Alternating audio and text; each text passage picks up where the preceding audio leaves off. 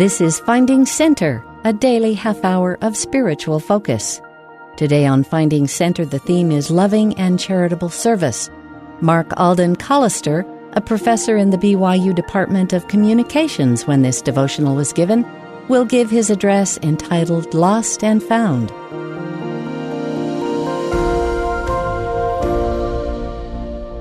The other day while walking through the Wilkinson Center on my way to the Cougar Eat, I noticed the windows of the YServe office, and I saw where students had turned the name YServe into a question.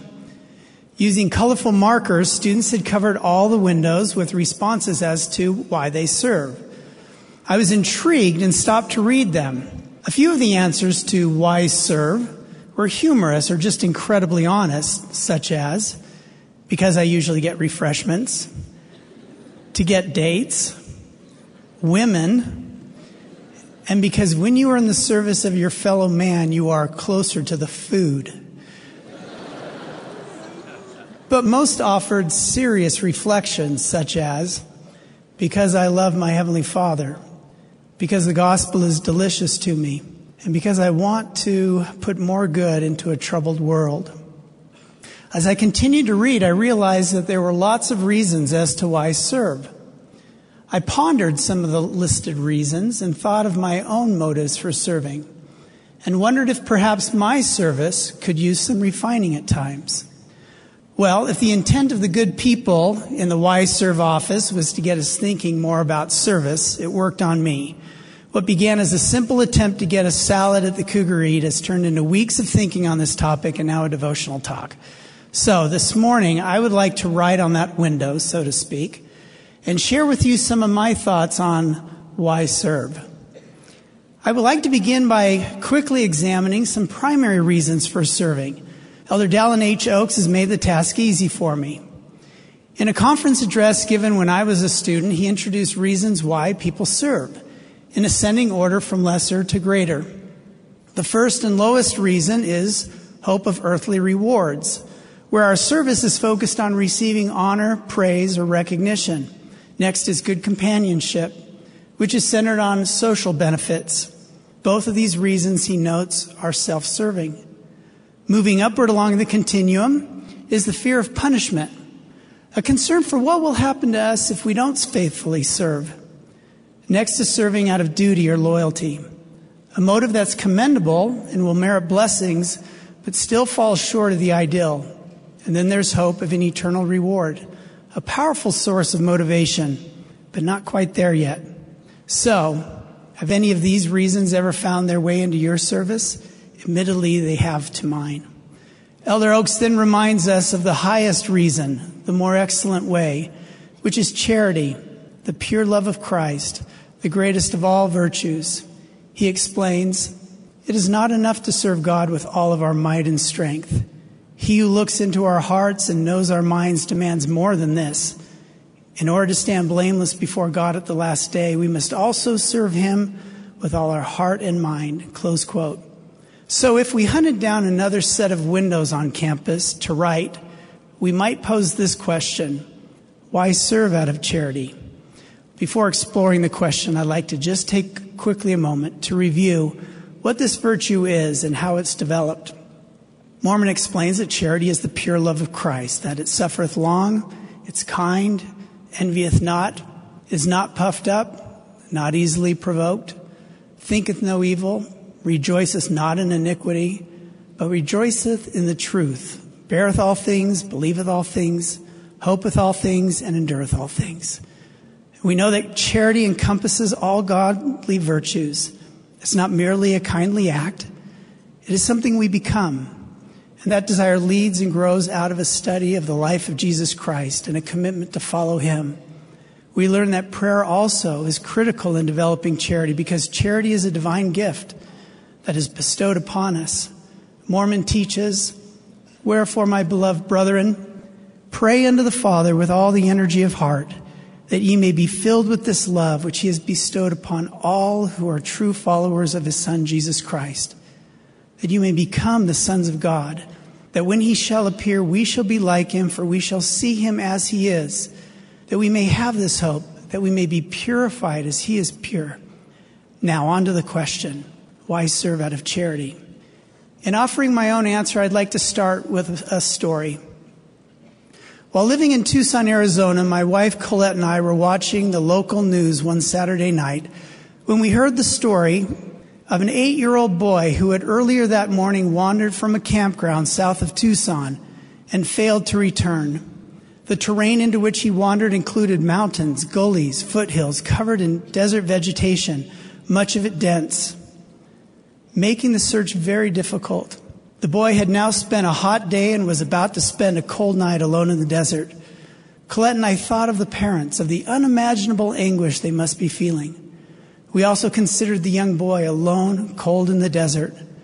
We thought of our own young children and couldn't imagine how we would feel if they were lost. Just before midnight, the phone rang. "Brother Collister, this is the bishop. Did you hear the news about the lost boy?" I confirmed I had. "The boy is in our stake," he said. "He was on a father and son's outing, and early this morning he got separated from a group of older boys who were exploring a short distance from the camp. People have been searching since then, but he is still lost. Would you meet in the morning at my house to help in the search? They need more volunteers." Very early the next morning, before the sun rose, a large group of us gathered at the bishop's home and quickly set out in vans to the search site. As we drove into the foothills and neared the campground, I saw cars leaving, carrying volunteers who had already spent a long day and a night searching the desert. The boy's father, I later learned, was not aware that replacements were on the way. And with many volunteers returning home to eat and sleep, he wondered if there would be enough volunteers to cover the expanding search area that now extended for miles in all directions. But when he saw our large caravan pull into the parking lot, filled with volunteers, he was overcome with emotion. I remember seeing him cover his face in his hands and cry at the sight of so many people coming to search for his son. The leader of the search and rescue, a large burly man with a thick beard, quickly organized us into small teams and assigned us search areas on a map that lay across the hood of his car. We felt the urgency of the rescue as he explained that 24 hours had passed since the boy wandered from camp, that the boy had already gone through a very hot day and a cold night, that the search area was immense and that the desert terrain was rugged. I was on the last team to receive an assignment, and while waiting, I watched the boy's father. I saw his anguish. I could only imagine the overwhelming pain and concern he was feeling. I listened as he expressed gratitude to the departing teams as they set out into the desert. You couldn't help but feel a love for this good father and his lost son. As I stood next to the leader, I suddenly heard the crackle of his radio. We then heard an excited voice from one of the search teams exclaim, we found him, he's okay." The leader, who had shown great control up to this point, now jumped in the air for joy and actually started to cry. His voice was choked with emotion as he called out to the boy's father and to all present, they found him. The leader called for all the search parties to return to the campground and then quickly drove off with the joyful father to pick up the son. I then watched a beautiful scene unfold. Across the desert and over the hills, largely hidden from view up to that point, came the search parties. They were numerous. I watched them materialize from hills, gullies, canyons, and the valley below. Some volunteers looked very tired and worn, having searched since the beginning, but full of joy at the news. Soon the vehicle carrying the son and his father arrived back in camp. I could not hold back the tears when the father emerged from the car holding his son. The son's face was buried in his father's neck as he clung tightly to him. The large group of volunteers quickly crowded around to cherish the sight of the father and his son reunited. The stake president asked for all news cameras to be turned off and hats removed while he offered a prayer of gratitude.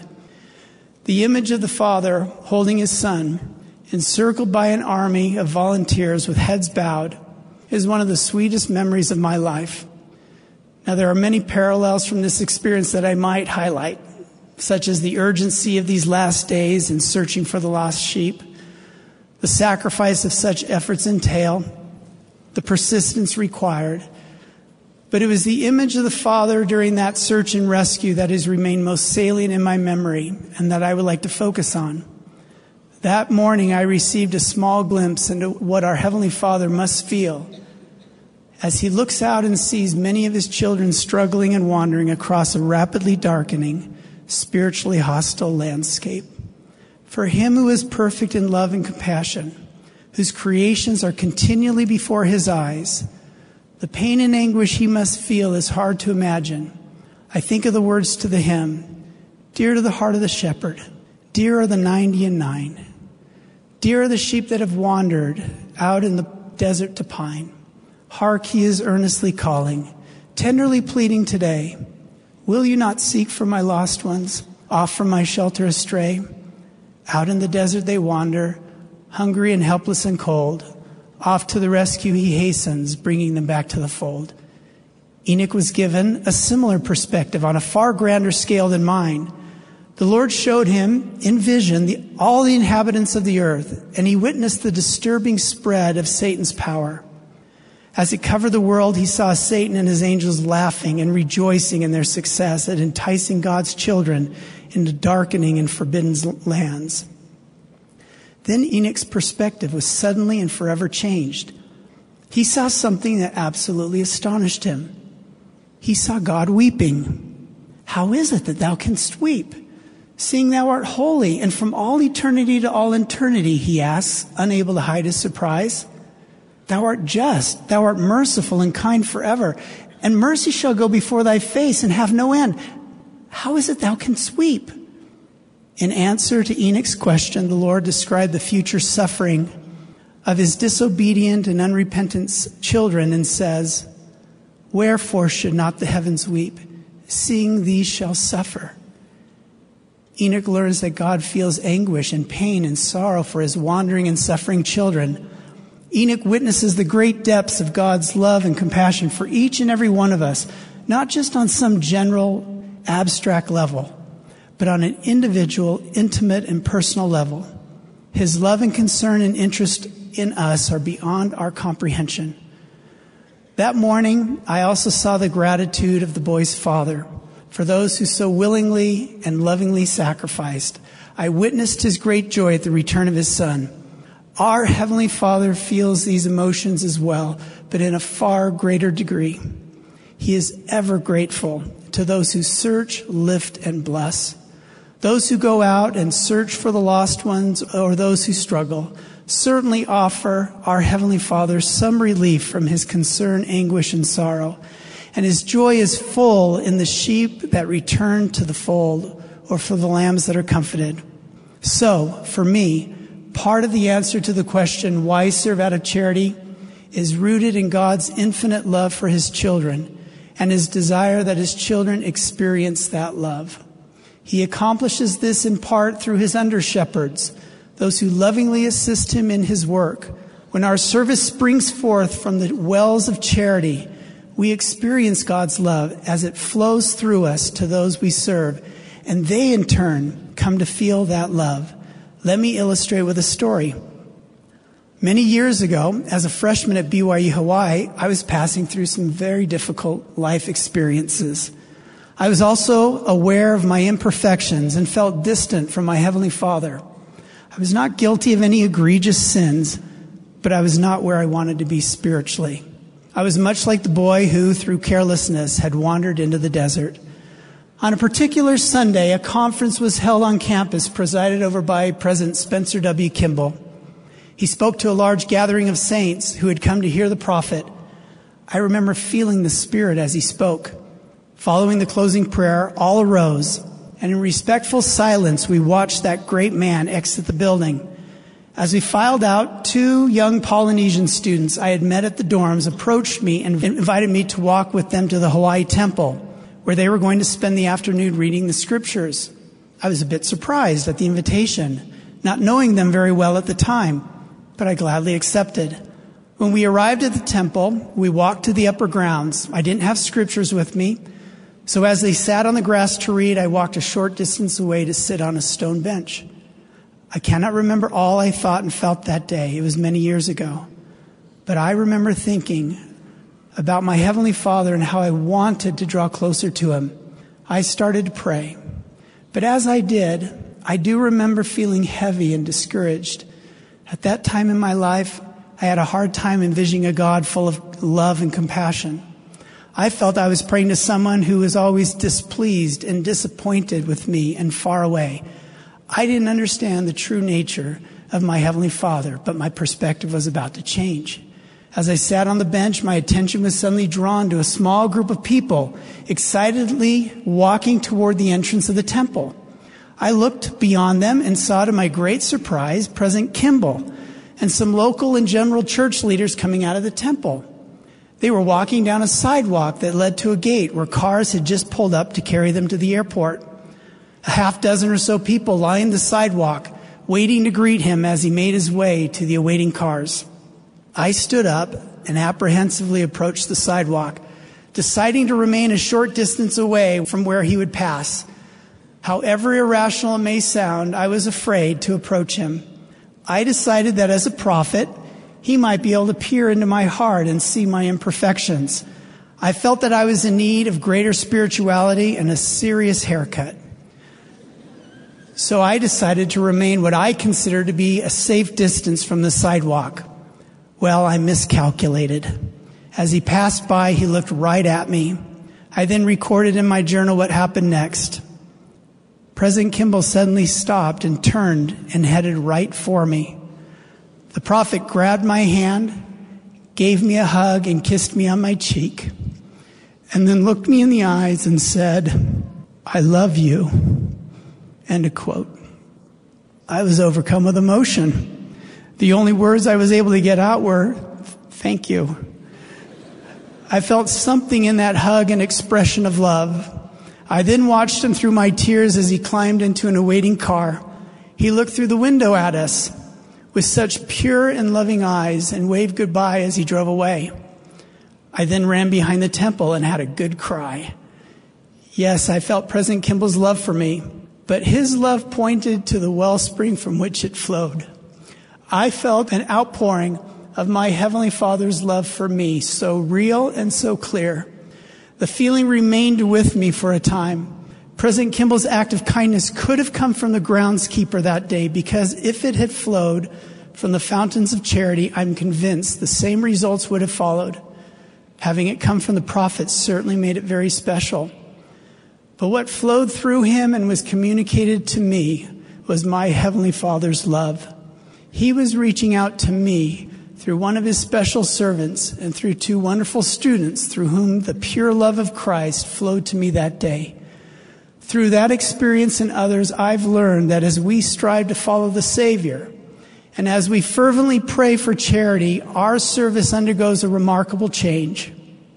We begin to feel His love more keenly for those we serve, and we feel His love for us as we serve, and the outcome can be marvelous. When our Heavenly Father bestows His love upon us, it is not meant to simply pool within us, but as it flows through us to others in Christ-like service, we are transformed.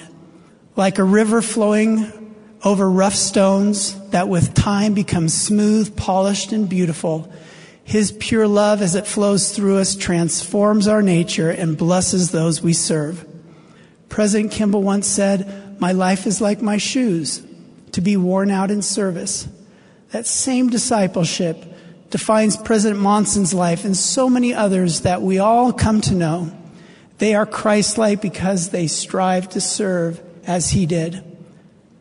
Perhaps at times you may feel that God is not aware of you or that you haven't felt His love.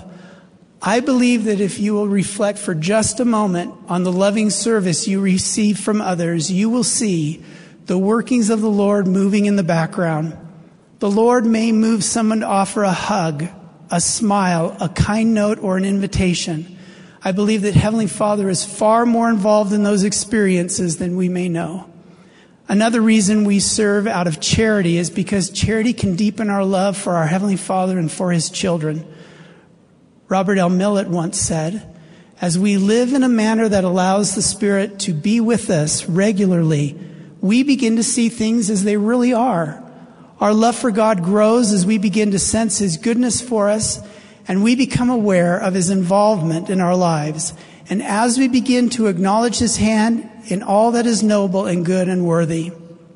I remember a few weeks ago feeling weighed down with a heavy matter.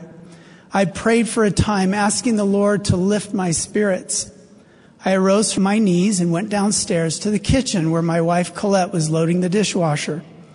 She stopped in the middle of loading, looked up at me, and immediately walked over to give me a hug.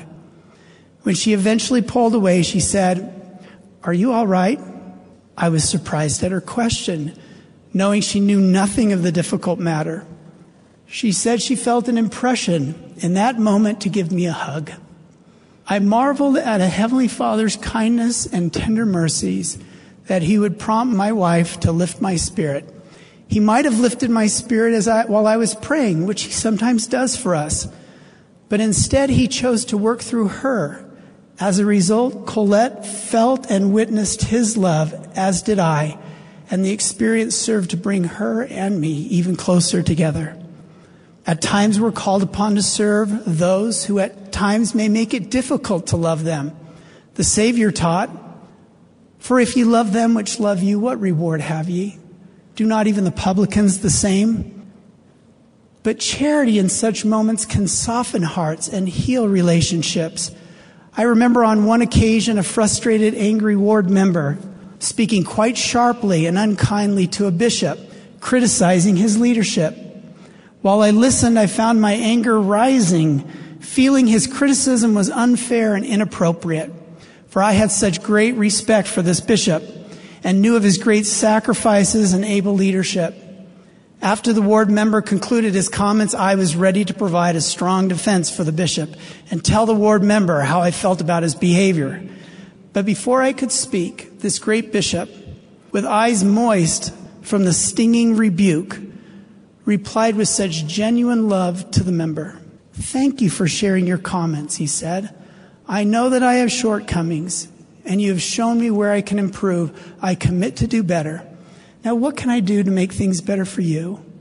A spirit came into that room, and a change came over the ward member, a visible softening, followed by an apology. The bishop expressed his genuine love for this man, and the meeting came to a close. I remained in the room until the ward member had left, and I was alone with the bishop. I couldn't speak. I was so moved by what I just witnessed. It was charity, pure and sweet. The bishop looked over at me, and he could tell that I was emotional.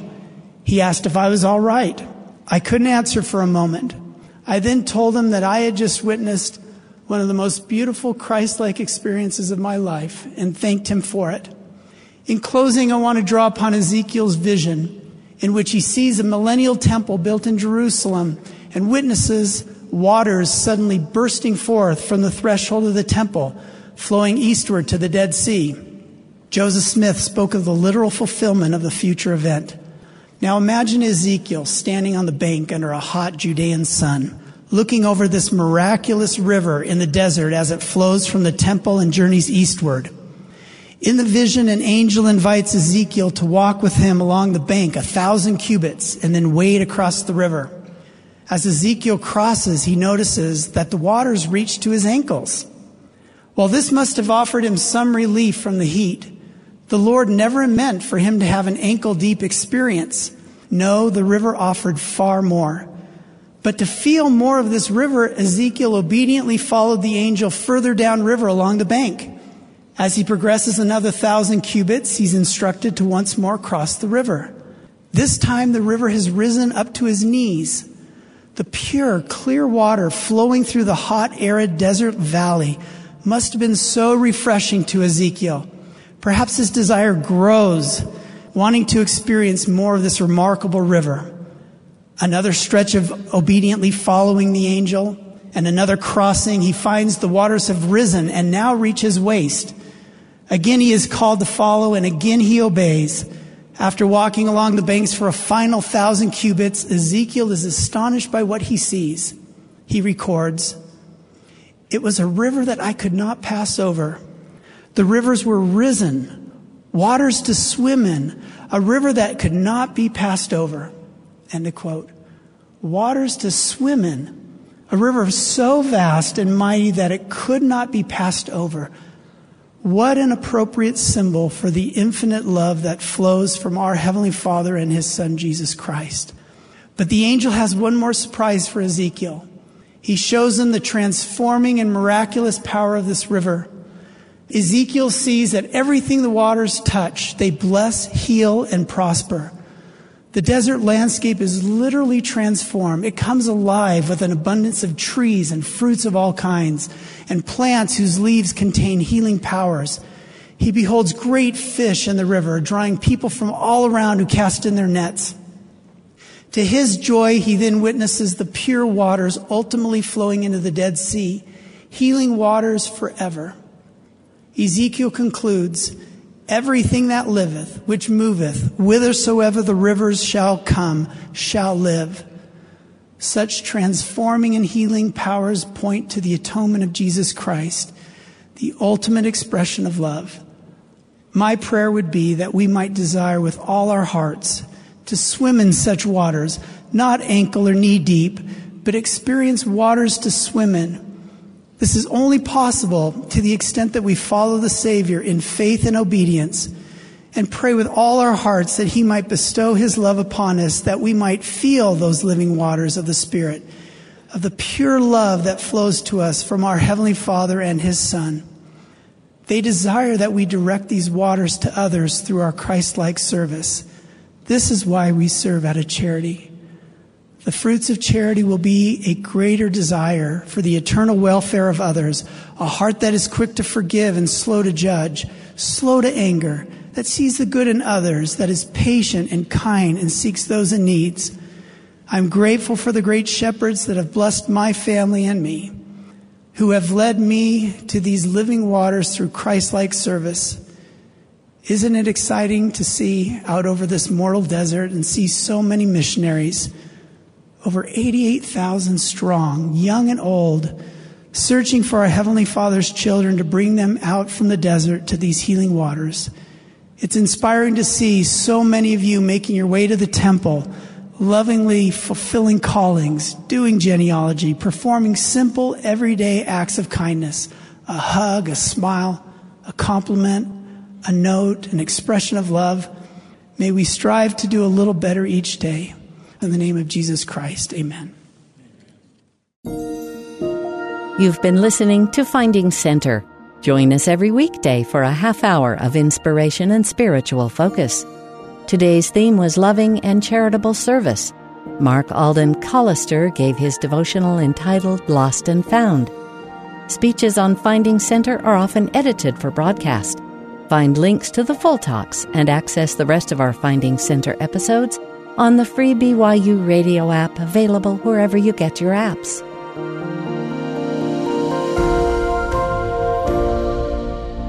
Finding Center is a production of BYU Broadcasting.